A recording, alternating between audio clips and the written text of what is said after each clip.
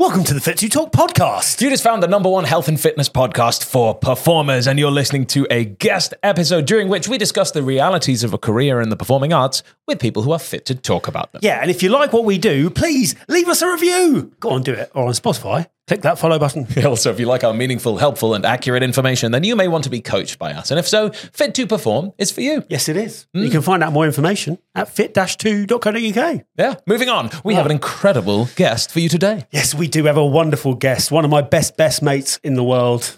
Known him for a long time. Fantastic human being. Wonderful choreographer, DJ, drag artist.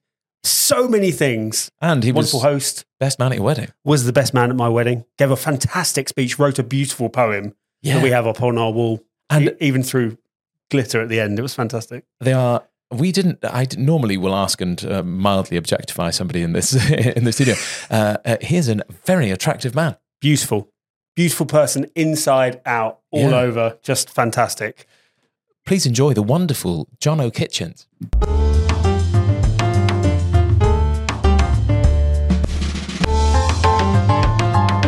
It's Fit to Talk. Yeah, now when you have the microphone, you can do your sexiest podcast voice. I still sound like a raging homosexual. So You said that like it was a bad thing. Yeah, you're right. It just depends what. It depends what kind of a mood I'm in. Today it's a bad thing. Tomorrow, Tomorrow. Before we kick off, in general, we should ask if you are willing to try and tell us a lie during the recording of the podcast. I'm willing to try. I feel like I'm going to give it away as soon as I say it, though, just because I feel like I'm shit at lying. Just give the eyes. I'll be like, and then, ooh, she's lying. Well, also, I think Jono might be lying. You two know each other quite well. Just we should touch. say. A touch Relatively well. well. So the challenge of lying during this is slightly more difficult for you, perhaps, than most of our other guests. Yeah. But also, I think I've said this before. I feel the pressure in these kind of situations. Yeah. I'm like, there's pressure. The added pressure. I'll be heavily relying on you for our Yeah, you've guests. got the pressure to actually get it right. Yeah, exactly. You don't know Jono at all. You don't know. Liar. Disgrace. So if anything, Bobby, you've just got something to lose. Yeah. In this Good. instance. Can't wait. Delighted. Well, you know, so Thrilled. You know each other super well. Not only do you know each other super well, but you were best man Jono was my best man at my wedding. at the wedding. Hello. Yeah. Back 8 years ago? 9 years ago. 9 years. Yeah, and we lived together for a long time. Yeah. So there's history here. It's history. The House of Bono, as it's known. I can see the love. There's like a beautiful love connection between you. That's what it's like in my head. Yeah. I'm seeing it. So in that instance, this might be interesting for you to hear stuff about this, but how does the story of Jono begin? Oh. The story of Jono. Yeah, the story of Jono. Oh my God. Well, in 1984. I great know, year. what a great year. Exactly. Oh my God, like I was born then. Yeah. So that's how it started. And then, I kind of was like a very flamboyant, fabulous child, and much to the, I don't know, like a surprise to my parents, I suppose. Then I came out gay later on in my life. Mum was like, I didn't know when you were like going to theatre and dancing that you were going to be gay. And my dad, who like divorced my mum when I was 6, I told him one day over Facebook and he was like, yeah, I know. And he'd not been around for like 15 years. And he was like, yeah, I got it. He's like, babes, yeah. So... There's so much to unpack there. I know. In those few sentences. First of all, that you told him over Facebook, which has its own set of stories alongside. I know, because Facebook is like basically obsolete. Nobody listening knows what Facebook is. Yeah. Like something your grandparents use nowadays, right? That is essentially what it's for. Like, I don't know about you. Do you have anyone in your life like this? I have a couple of family members who are surprisingly young, who use Facebook like they think it's their personal diary, and they're putting out all of their stuff, like not realizing that they're 1,500 friends. The friends Can see when it's like, it's insane. I know. And you're like, no, you can't say that. Like, would you stand in the middle of a public square with 1,000 people watching you and say those words? And if the answer is no, shut up. Maybe don't put it on there. Yeah, just just don't. That's reason really. I mean, I feel like we all used to do that, but now we've got better at learning not to do that. But I do, however, want to go back and delete everything. Like every time you get those things where it's like, oh, 8 years ago you wrote this on Facebook. I'm like, oh my God, no. I want to punch me 8 years ago. Like, I hate that.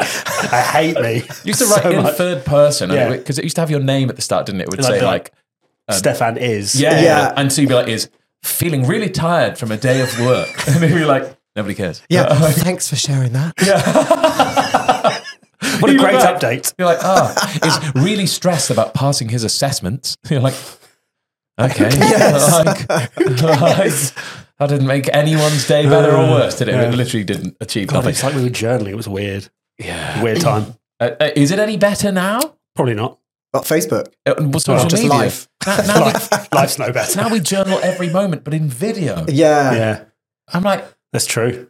are you particularly active on the old socials? The stupid thing is that I'm on it like hours a day, but I actually don't post any content. I'm just literally looking at everybody else's content and then spiraling into like manic depression. So I feel like at least if I'm going to spend 27 hours a day on Instagram, why aren't I uploading fucking content and trying to get myself somewhere? But instead I'm just like, so you're a professional doom scroller. yeah, it's great.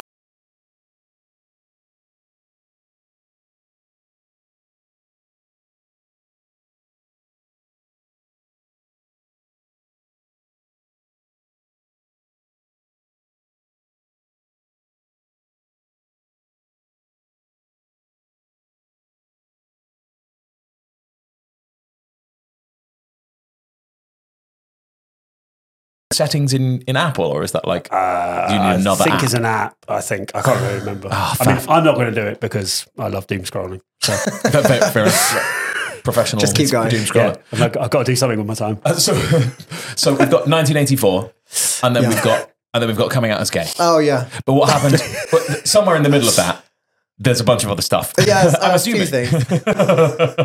So where did you grow up?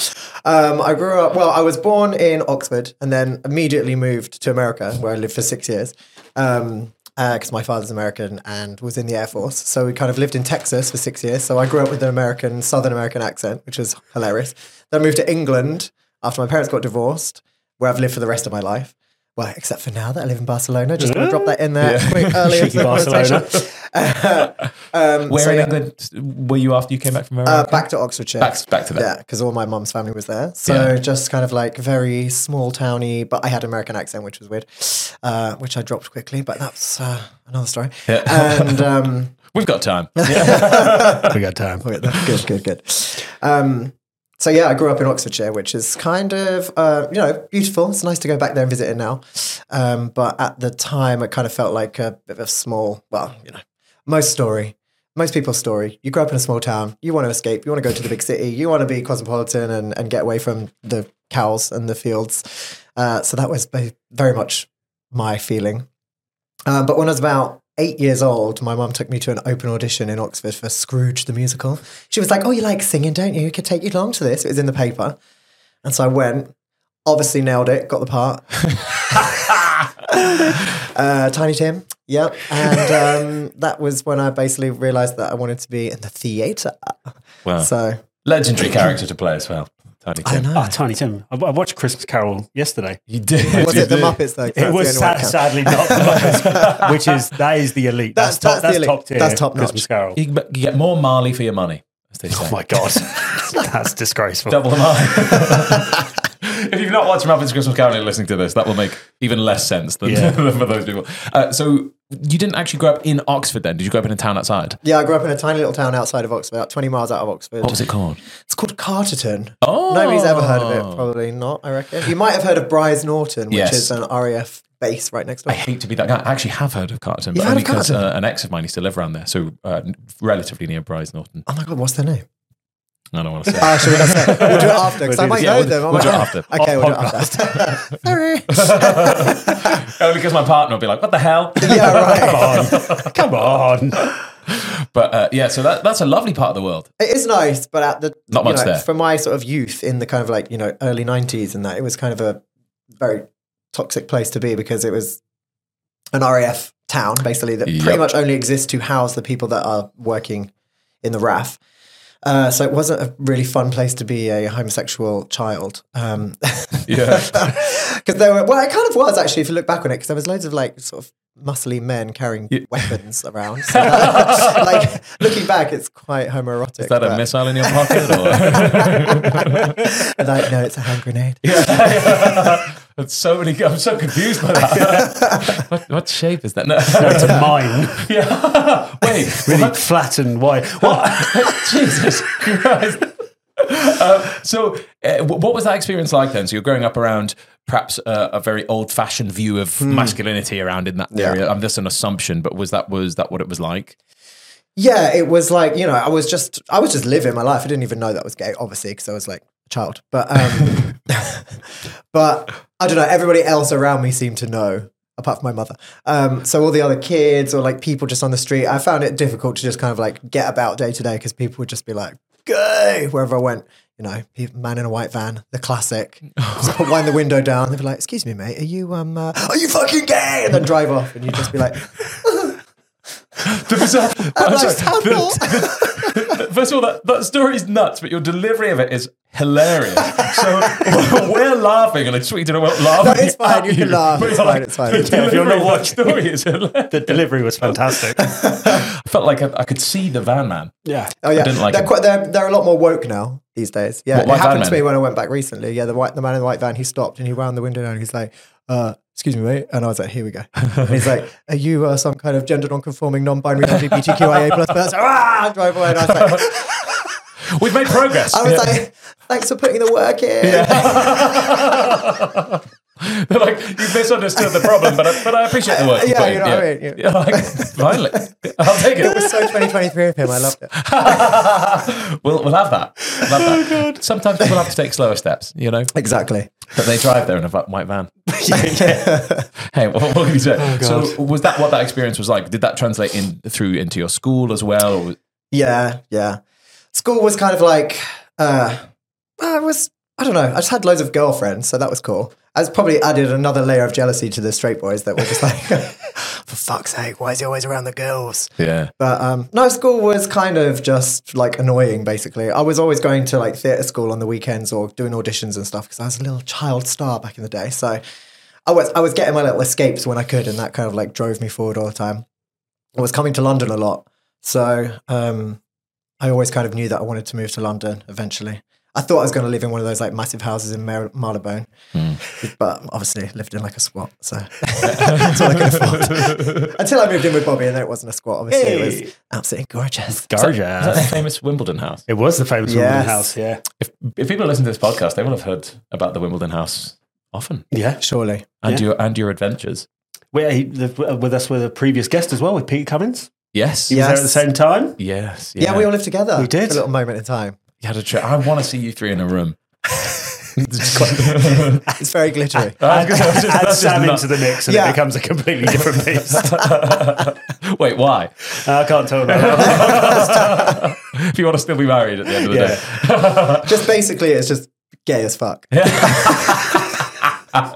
Actually, your Christmas tree last year, you have a multicolored. It's the same Christmas tree this year. Multicolored, right? Christmas tree, yeah. I did not expect this when I first went to Bobby's house at Christmas time. Yeah. I went in, and I saw your Christmas tree, and I was like, first of all, I've never seen the actual tree being multicolored before. The tree is multicolored. Oh, the tree is multicolored. The tree is multicolored. I walked in and I was like, what? I've never seen this before. And also, camp. I didn't expect it.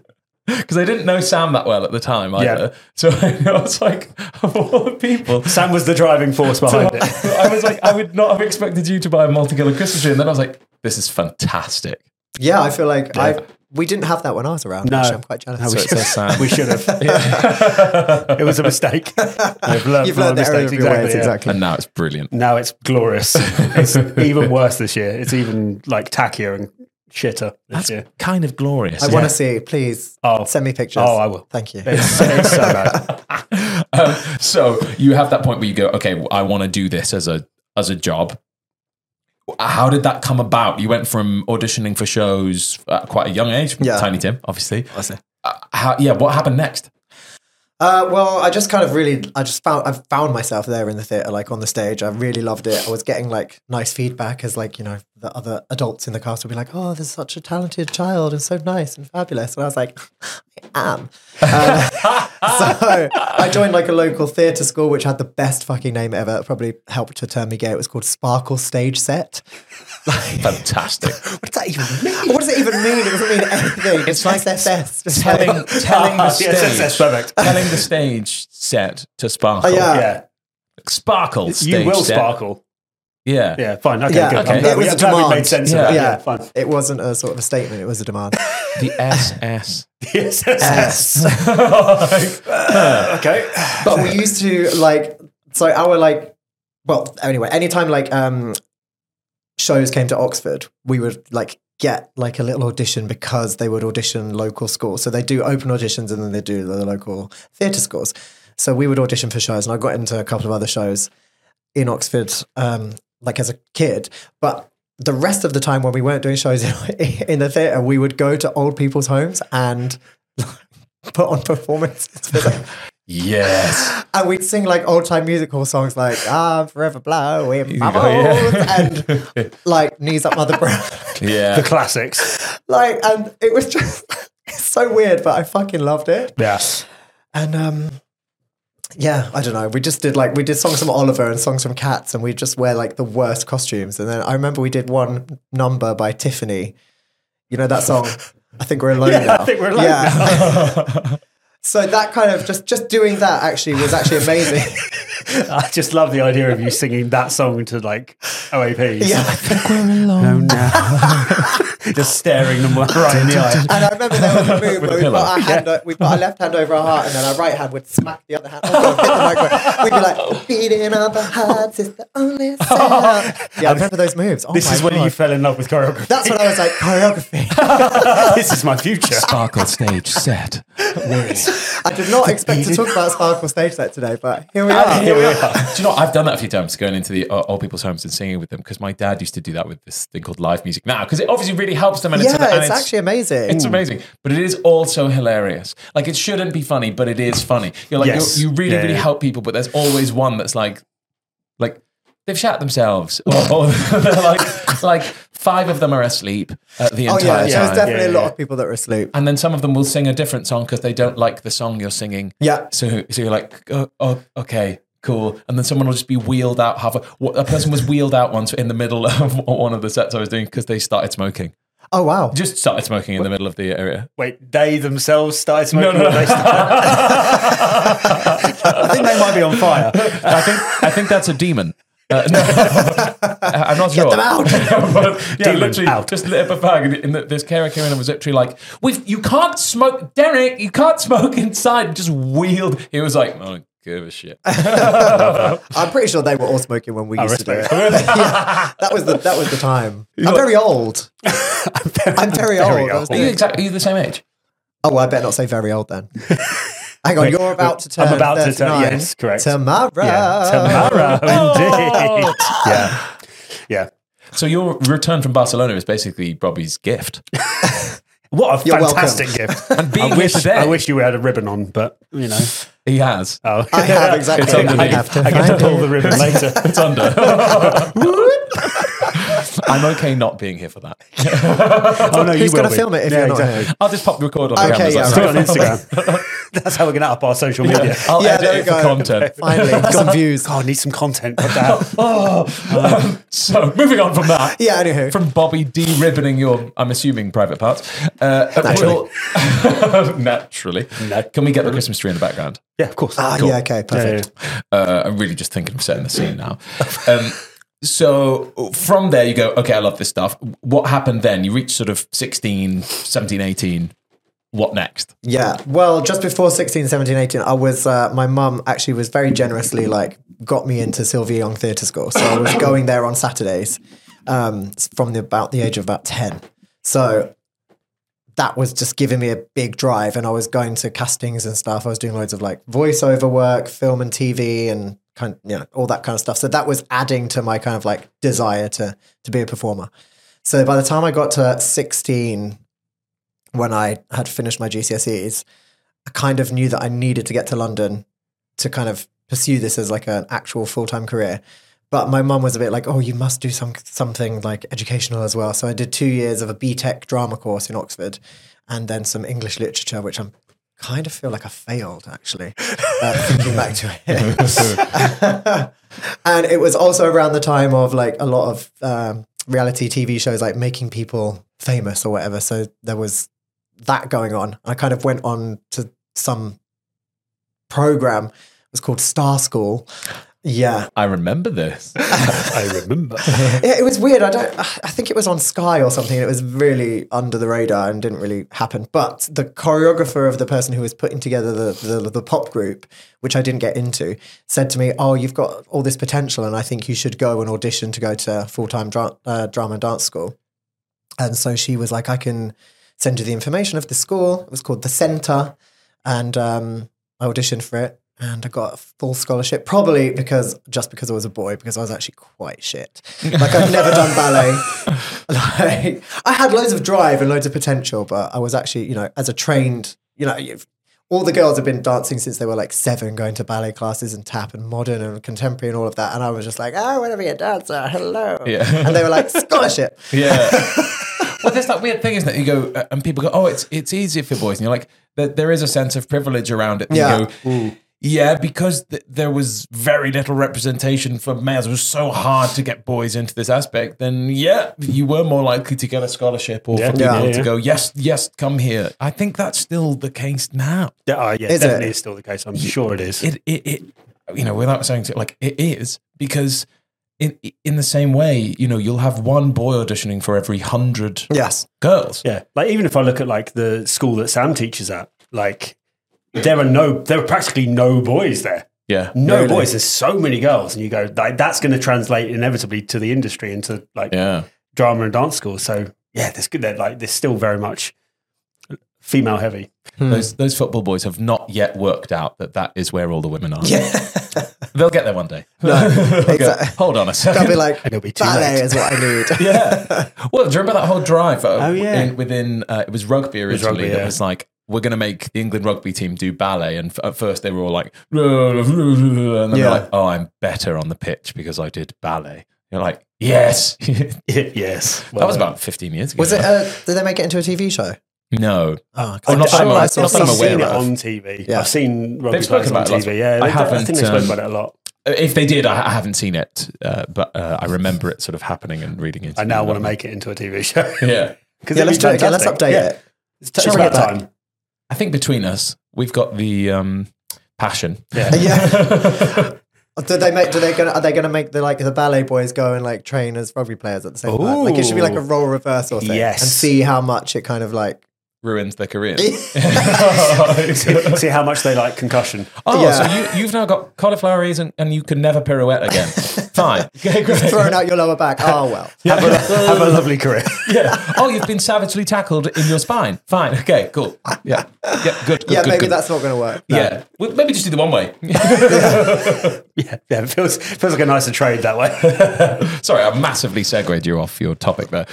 So you went, so we've gone, okay, Sylvia Young, we went then to that drama school, and what was that experience like? Oh, it was the best experience of my life. It was like, just like I found myself basically and my true self as well, because I moved to London. I was training in the career that I wanted to train in, learning loads of new stuff, finding that I could be trained as well. Because, I wasn't necessarily great at ballet, but I was improving and I was seeing some improvements, and I was improving in all areas, getting more flexible, which I've never been flexible, by the way. So it's like, apart from when drunk, you could smash into the splits maybe down in the basement in Freedom, but like... Haven't we all? Yeah, that's the only time I've done the splits. But yeah, I just felt like my life was coming together. I was doing exactly what I wanted. I was loving life. I found everybody at college was like-minded. We were just having the time of our lives. So it was the best 3 years ever. And I wouldn't change a thing about it. College was a bit crazy, and it was still kind of in the field of being a bit old school and a bit kind of like, the teachers would sort of like kick you to make you be better. Memories. Yeah. Like physically actually kick you. Oh, yeah. Okay. I mean, it never hurt, but, it was just very much like, they'd just come along and sort of like, if you'd be planking, like sometimes the head teacher would like come around, just like boot you in the belly and be like, get that stomach off the floor. But it was done with love, you know. It was harsh, but it was harsh but fair. My stomach was on the floor. A tender kick, yeah. Now you have to, and with good reason, you have to like give like 3 potential cues of attempting to fix somebody's form with that before going, may I, you know, is it okay if I touch you here in order to adjust this? By that point, they've collapsed. You're like, well, it took 40 seconds for me to try and explain what I was after. So yeah. Do I have the permission? Now? Yeah. And you've slipped a disc. Sure. But at least it's safe. Right. From a moral getting kicked. Yeah, fine. like, we'll take it. So since then, this sounds like, by the way, it's really refreshing to hear somebody say that they just had a magical drama school experience, even though it was like old fashioned. Yeah. Just to know that you loved it. That's super nice. Yeah, it truly was the best time. Like, I wouldn't change a thing about it. It was just fucking great. Okay. So since then, a lot's happened too. So what happened first? Well, just before I graduated, I auditioned to go on a cruise ship and got the job. So, like, I knew that when I was graduating, I was going straight onto a cruise for 9 months in America. So that kind of like was just like, I don't know, that just like boosted me up even more. I was like, I'm straight out there, straight into a job. Yeah. Because, you know, obviously, like, not everybody's going to graduate dance college and have a career. And they tell you that at school. Repeatedly. Yeah. So, you know, it felt really good to know I was going to do that. I did that, had a great time, traveled the world, met amazing people. And lots of people fall into the, like, not trap, but lots of people get into that vibe of working on a cruise ship, and you can make so much money. So it's like, why wouldn't you stay there and do that lots? But I just knew I wanted to come back to London and try something else, just try anything else for a while and see if that worked out. And so I came back. Oh my God, it's like trying to remember what happened in chronological order, but I'll just bounce around. Yeah. That's what we like. We like bouncing around. But yeah, I was just very lucky, and I just got lots of like right place, right time, met amazing people, and had like a really great career in London. So I never went back to the cruise ships. And then I ended up working, must have been our panto that we got together. We worked in Peter Pan. Yeah.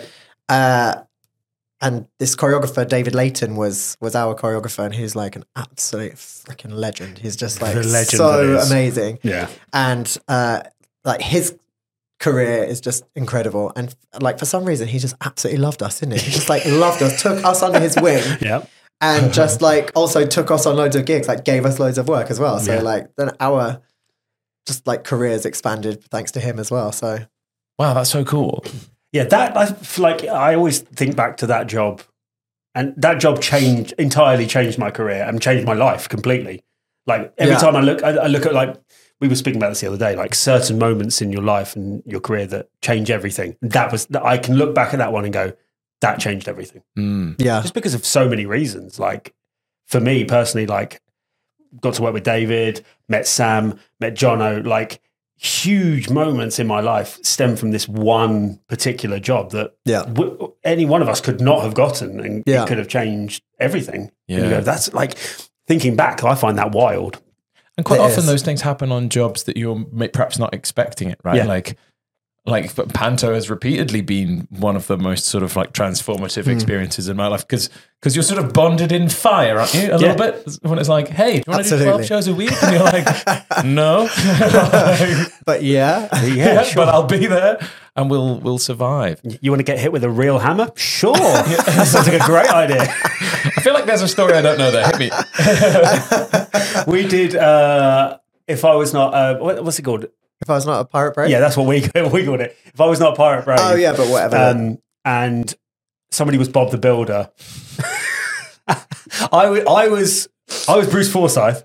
Obviously. And somebody, naturally, Aaron Sweeney Harris was Bob the Builder. And they were like, okay, you're going to hit Bobby with this hammer. And they gave him a real hammer. Oh my God. And so he was hitting me with this real hammer. And I was like, please, can we stop? You can't actually hit me with a real hammer. Where was he hitting you? On the hand. I was like, we're lucky I didn't break my hand. Oh my day. Insane. It's safe to say that lasted the first dress, I think it was. And you're like, guys. And Bobby was like pulling a diva fit. I'm not getting hit with a real hammer. It's like, please, can we get a fake hammer? Or a fake hand. Yeah, anything. Right. Either or. Like, all I'm doing is flipping a card and he's hitting me with a hammer. Weirdly, I want to see it even more now. I've got the DVD somewhere. Surely we've got it. Got the DVD of the cod. Of that Oh my somewhere. God. Now, at some point in your career, you discovered drag. Yes. When did that happen? That happened, I reckon, about, to put it down to the date, Yes, I want to know the time. about like 2010, 2009, 2010, I reckon, is when I found it. There was this club movement, which wasn't a movement at that point, called Sink the Pink, that was happening in London. And it was just a bunch of people that just wanted to dress up and have fun, basically. And it was in a very, very small club when I found it, underneath the T buildings in Shoreditch, right? You know now where Shoreditch House is. Mm-hmm. And yeah, it was just like, it was nothing I'd ever seen before. I went into it. I'd gone there because they'd kind of booked me and my friend who had made like a dance troupe to do like a performance in there. So we went in there. There was probably about 40, 50 people. There was a dress-up box in the corner and everybody had made use of it. So everybody just looked wild. There was a person dressed as a pig, like handing out like Tunnocks tea cakes to people. and it was just mental and wild and very, very freeing. And everybody was so into it when they were in the club. And I was like, wow, this is... Well, it felt very East London at that moment in time. And I was like, oh my God, this is so cool. I've never seen anything like it. And from that day forward, like I just formed a really, really strong bond with the two people who organised Sink the Pink.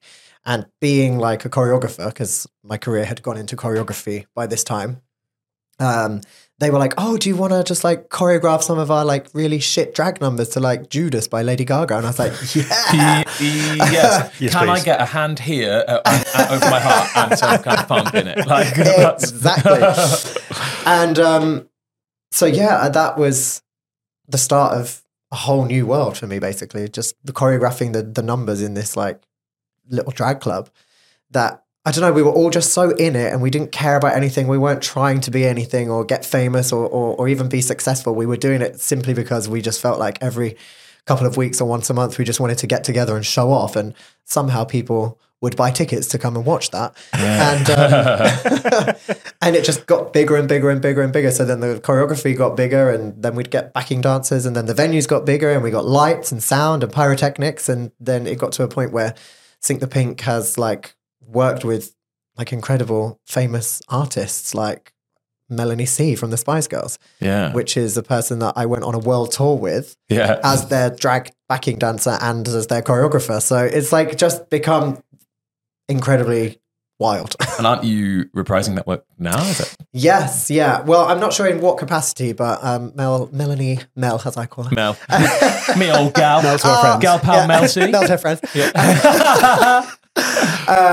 She's celebrating her 50th birthday in January at Coco in London, a massive iconic venue. In Camden, Nice. Yeah. And Sink the Pink are going to be reprising our like, I don't know exactly how we're doing it yet. Or maybe I do know. Maybe I can tell you. I like the mystery. Yeah.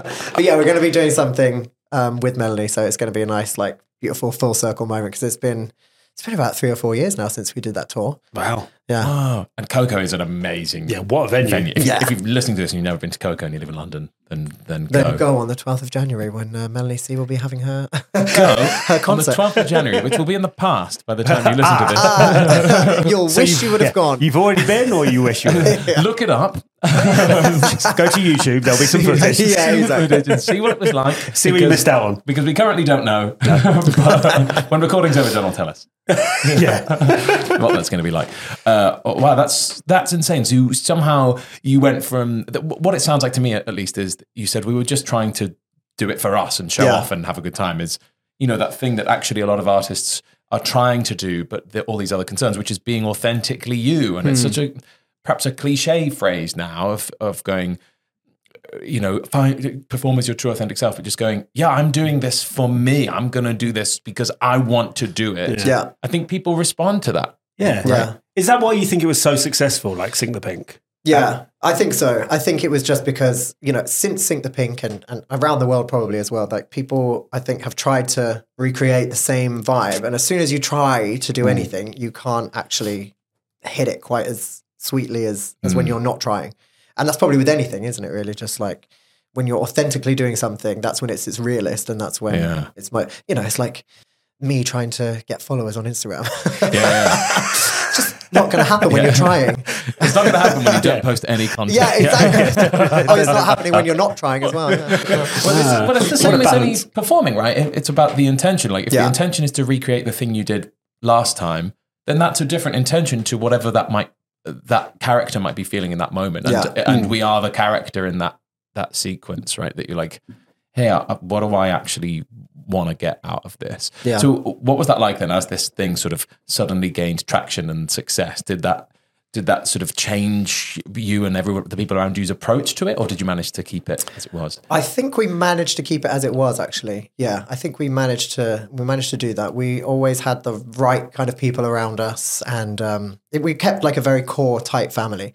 In fact, the thing that it changed for me more than anything was actually my career outside of that, my professional career, because I kind of found myself getting a bit like jaded and a bit bored with the professional dance world.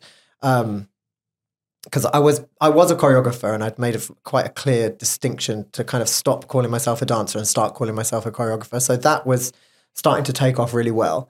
But I was still auditioning to do dance roles. And I kind of just found that world super boring compared to the kind of like crazy, wild, free drag world. And I was where I really felt authentically myself doing that.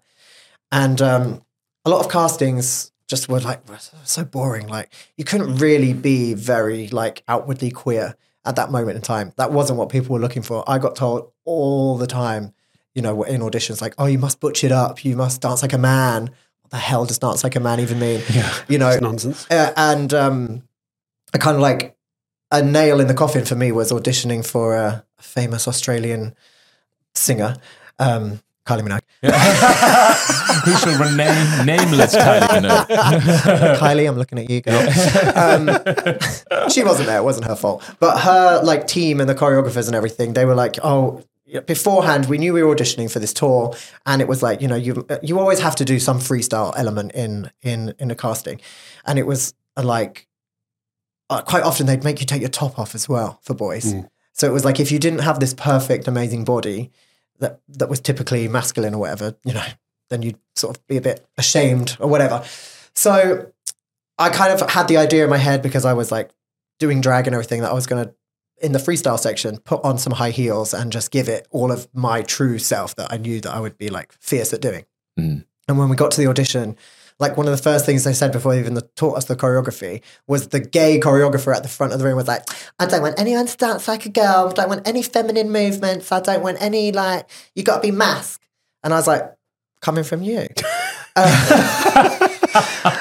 And it just like, I don't know, it just wound me up. And I kind of, that was honestly the last audition I ever did, because I was just like, I don't want to be in this world when I have this whole other world that's making me so fulfilled and so happy. And I feel like amazing, and I feel myself.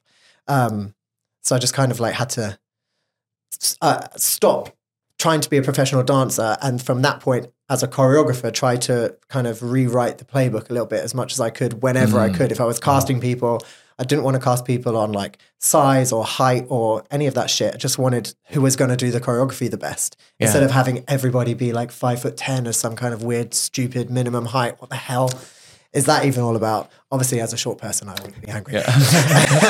Hey, look, I'm tall and I'm excluded because I'm too tall often for the same reason. Yeah. I mean, you're like, okay, cool. And at least that's what I tell myself. I'm just too tall. That's why. That's why I didn't get 42nd Street. Yeah. But I don't know if that's so much in musical theatre anymore, or is it, guys? Like, I don't know. Is the honest answer to that? Are they a bit more free with who they cast in things now? Or I'd like to think they are. We actually were just speaking about this on the last episode that we recorded, because I think it's a mixed bag. Yeah, it is. It feels, at least our perception, correct me if I'm wrong speaking for you here, Bobby, is that they appear to be doing that on the surface, right? In order to appear like they're doing it.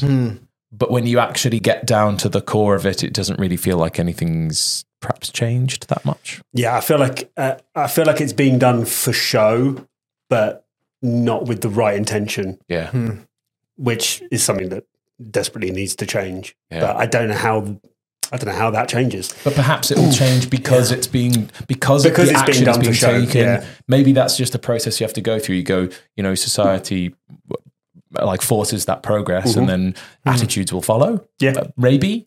Yeah. But I think we're not there yet, but in that positive sense. But I think maybe hopefully right direction. Yeah. Okay. I think there's some productions are better at it than others. Right. Hands down. Yeah. And I think as it slowly improves, I think that should hopefully spread to all productions eventually. But who knows?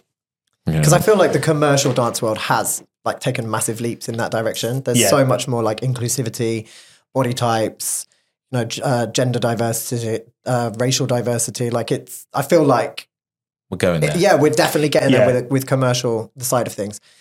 Sometimes I get really annoyed because I'm just like, I see amazing music videos now with all these like wonderful queer people in it, and like I'm just like, fuck, that should have been me. Yeah. I wanted that. Yeah. I feel like I could still do it. If anyone's listening, can you have like an old little queer child in it, please? An old queer child.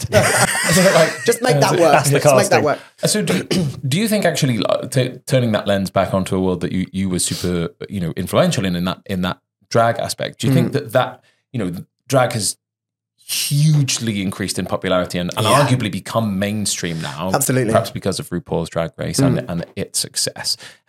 Have you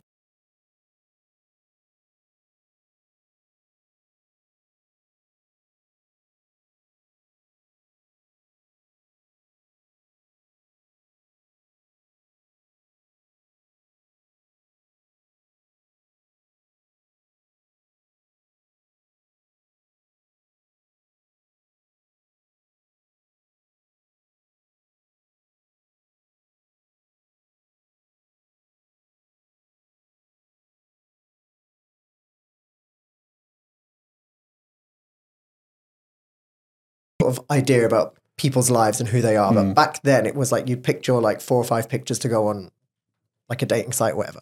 So if you didn't put that you were doing drag on there, at some point you'd have to say to somebody like, oh, I'm a drag queen or whatever. And the amount of times I would get immediately blocked, or people just be like, in the best case scenario, people would be like, oh yeah, no, that's really not for me or whatever. So, and just be like, okay, so we're not going to like pursue that any further.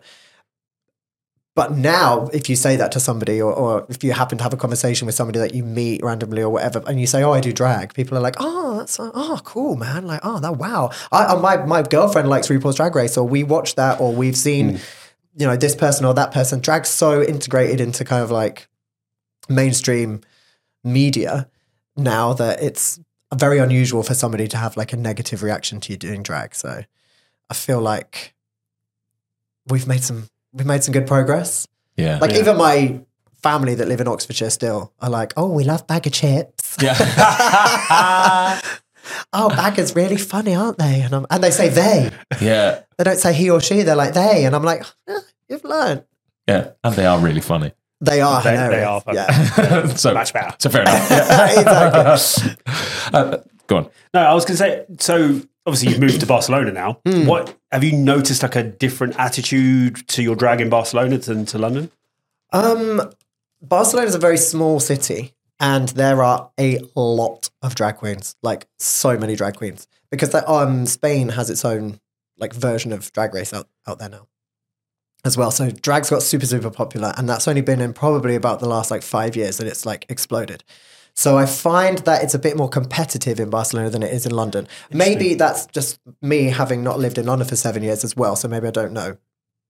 But my experience, especially with Sink the Pink, was very nurturing, very caring. Everybody was kind of like welcomed in. It was a place to kind of experiment with drag, and it didn't matter if you were like, an absolutely already gorgeous, polished drag queen, or you were just wearing one of these sacks on the wall. We found a use for the sacks. Yes. You can be gorgeous. So Sink the Pink was always very like encouraging. And I do find that in Barcelona, it's a bit more sort of shady. And that's probably also a byproduct of RuPaul's Drag Race, because they have, little competitions where you have to like insult each other and stuff. And it's all supposed to be done with love and with sort of some clever humor. And if you're very good at it, then that's how it is done. But if you're kind of a bit young and naive and you just think that's how you're supposed to do drag, then it can often come across quite catty. And I love that you mentioned this, because it's the one thing about it all that I don't like. And it's that. And for me, it's that I don't think everybody understands that. I think it's a really tricky art form to nail, right? And when you see a drag queen on stage dealing with the audience fantastically with that, it's hilarious, right? And nobody leaves feeling attacked. It's like a stand-up comic. Like most of them, you know, you don't want the audience to leave going, they were picking on me. Yes, exactly. And it's the same. And yet sometimes I'll see some drag queens and I'm like, you're actually just being horrible. Yeah. And I'm like, it really bothers me that sometimes then that is celebrated when I'm like, you've missed the bit where the person should feel good at the end. Yeah. Like from going, I love how cleverly you ripped the shit out of me. Yeah, absolutely. Like, it's a very fine going, line, isn't it? You should be able to rip the shit out of somebody with them feeling completely like lols about the whole thing. Fair. Rather than going, I'm going to go home and cry about that. Yeah, because they were mean. Because all you've just gone, you've got massive teeth.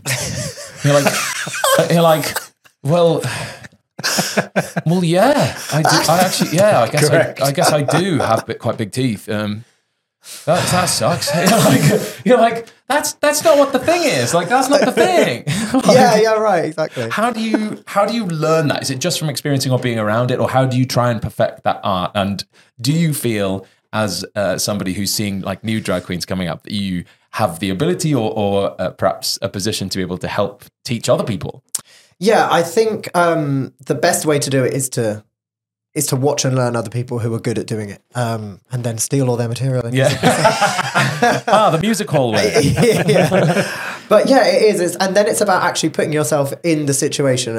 I've been very lucky that I've had loads of opportunities to host, and I host my own parties in Barcelona. So that gives me the chance to be on the mic, and sometimes I've said some shit that doesn't land or whatever, and you just are like, well, I won't do that one again. Yeah. Or sometimes you find, and it's just like building up your kind of like stand-up material. Yeah. It is stand-up comedy, actually. Yeah. It's stand-up comedy. Well, it's stand-up, whether or not it's comedy. Laughing is optional. But yeah, so I feel like where I've been able to help maybe other people come up and do that sort of thing is just through my nights in Barcelona. My like opinion of drag is that everybody should be allowed to do it. There aren't really any rules in terms of like look or experience. I just think like, because how are you going to gain experience if you don't actually just do it? So I like to, my night's called Pluma, just at Pluma BCN on Instagram.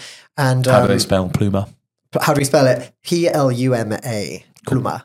Pluma. BCN. BCN. Which it's actually a funny story behind that. Pluma, if you are like talking to like people in Spain, is the term for like effeminate men. And so a lot of time people are saying on social dating sites, no pluma. Like, we don't want pluma. We don't want anybody that's feminine or like too gay, basically, because there's that whole toxic masculinity, even in the gay community, blah, de blah. So when I first saw that, I was like, oh, wow, what's this pluma thing? And people explained it to me, and I was like, that's the name of a club. Right there. We're going to celebrate all of the things that people are saying we don't want. And we're going to make it a place where everybody should come and all those things can be celebrated. And stuff what's like BCN? Barcelona. Wow, I didn't get it. Wow. Oh, dear. Strong work, Stefan. Well, that's a more excuse for us to go. We'll have to do a Fit 2 trip. No, let's do yes, come on. Fit Am I 2 going to goes get to you both in Barcelona. drag? Is that what we're aiming for here? I have been in drag once, and let me share with you that it was not an experience that anyone wants to see twice. Oh, really? I went as Pamela Anderson from Baywatch, and it was full out with feeling in every possible aspect, from making.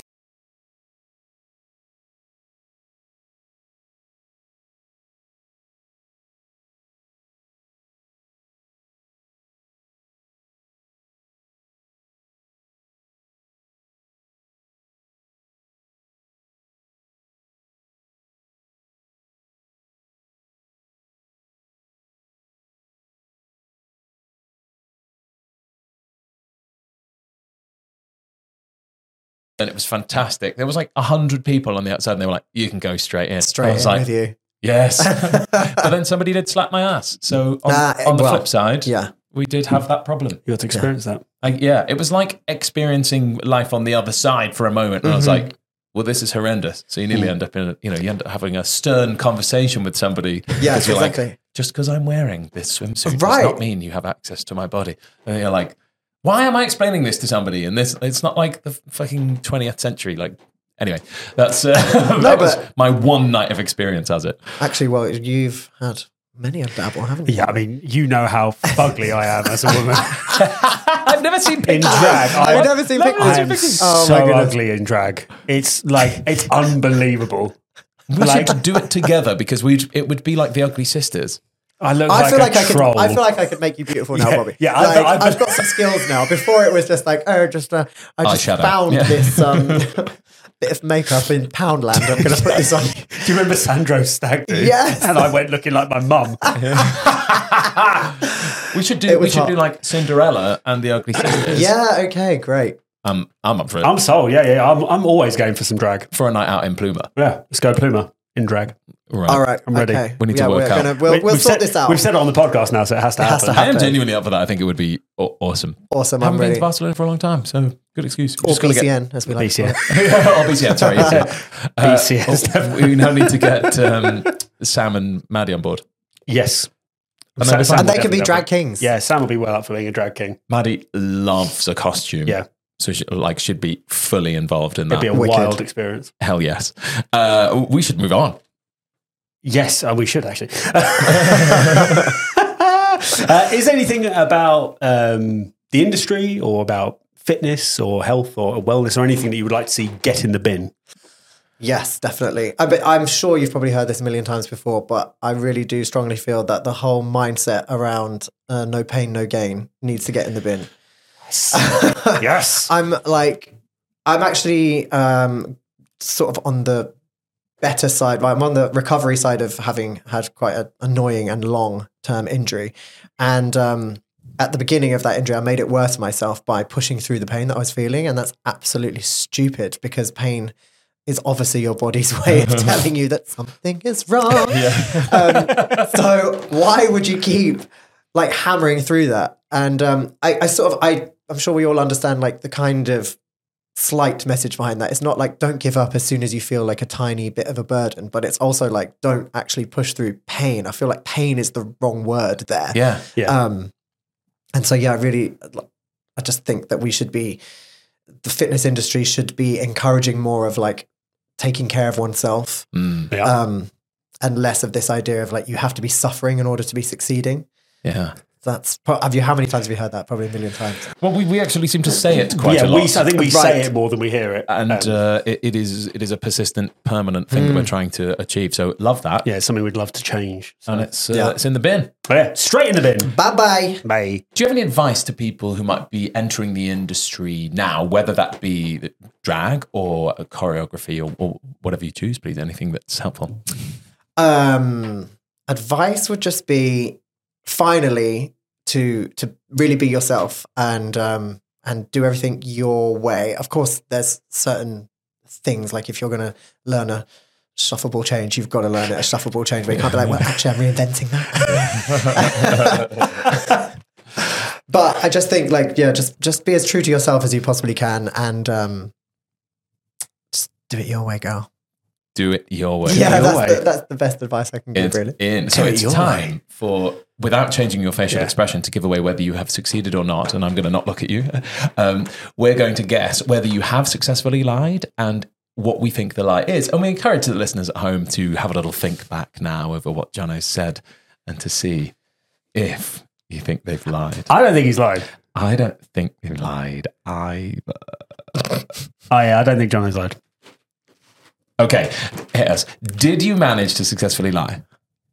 I didn't. I forgot. I'm so sorry. I feel like a loser. I was going to do it. I was going to pretend that I'd worked in a post office. Oh. Because I have worked in some really weird places. I worked as a litter picker in a wildlife park. And I thought you might think that was the lie. And I also got a job in a supermarket when I was a teenager and they wanted me to work on the cheese counter. And I went for the first day of training and I said, I'm really sorry, but I don't see myself as cutting cheese. And I walked out. So then I was going to add the post office one in there. Sorry, guys, I'm not mature enough for this. Oh my God. On that note, You're welcome. You're welcome. it's time for another game. Yes. We're going to play a game of this or that. So it's going to be 1 minute on the clock. It's a la Friends, lightning round. Stefan, I'll give you 2 options. You've got to pick one. Do it as quickly as you can. Are we ready? Yes. 3, 2, 1, let's go. Tofu or vegan bacon? Tofu. White bread or brown bread? Brown. The US office or Friends? Friends. Cardio or resistance training? Resistance. McDonald's or Burger King? McDonald's. Singing or acting? Singing. Whacking or voguing? Voguing. Yoga or Pilates? Pilates. Family Guy or Love Island? Family Guy. Domino's Pizza or Papa John's? Papa John's. Sport or dance? Dance. Alcohol or chocolate? Chocolate. Matching socks or mismatching socks? Matching. Coke or Pepsi? Oh, Coke. Barcelona or London? Barcelona. Game of Thrones or Glee? Game of Thrones. Books or Kindle? Books. Clean shaven or beard? Beard. Personal chef or personal stylist? Oh, chef. Opening night or press night? Oh, opening. Sexy or smart? Sexy. Shower or bath? Bath. West End Rocks or Casino at the Empire? West End Rocks, baby. Dogs or babies? Dogs. Snakes or badgers? Badgers. Theme park or water park? Theme park. Running or walking? Running. Director or choreographer? Choreographer. Bobby or Stefan? Bobby. Sorry, but even Stevens, obviously. Even Stevens. 51 seconds. 51 Very good. Time to spare. Did it. And some of the ones that were specific to you had Yeah, had some long things in there. That was really good. Yeah, well done. Thank you. Smashed I through feel that, like I succeeded. As Yeah. You well. have did. in life. You did. A Well, star. Jono, thank you so much for joining us. It's been a pleasure. Thank you so much. And shout out again to Pluma BCN. Barcelona. And you should go. And thank you at home or wherever you might be for listening. Yeah, and if you've enjoyed this episode, click those like and subscribe buttons. Find us on Instagram at fit2_talk. As always, if you've got any questions you want answered, you know what to do. Slide into those DMs. I'll be in there in drag. Oh, thanks again for listening. And if you like what you've heard, we've been Fit to Talk with our wonderful guest, Jono Kitchens, and your hosts, me, Stefan. And me, Bobby. And if you didn't like it, we've been Joe Wicks. Peace out.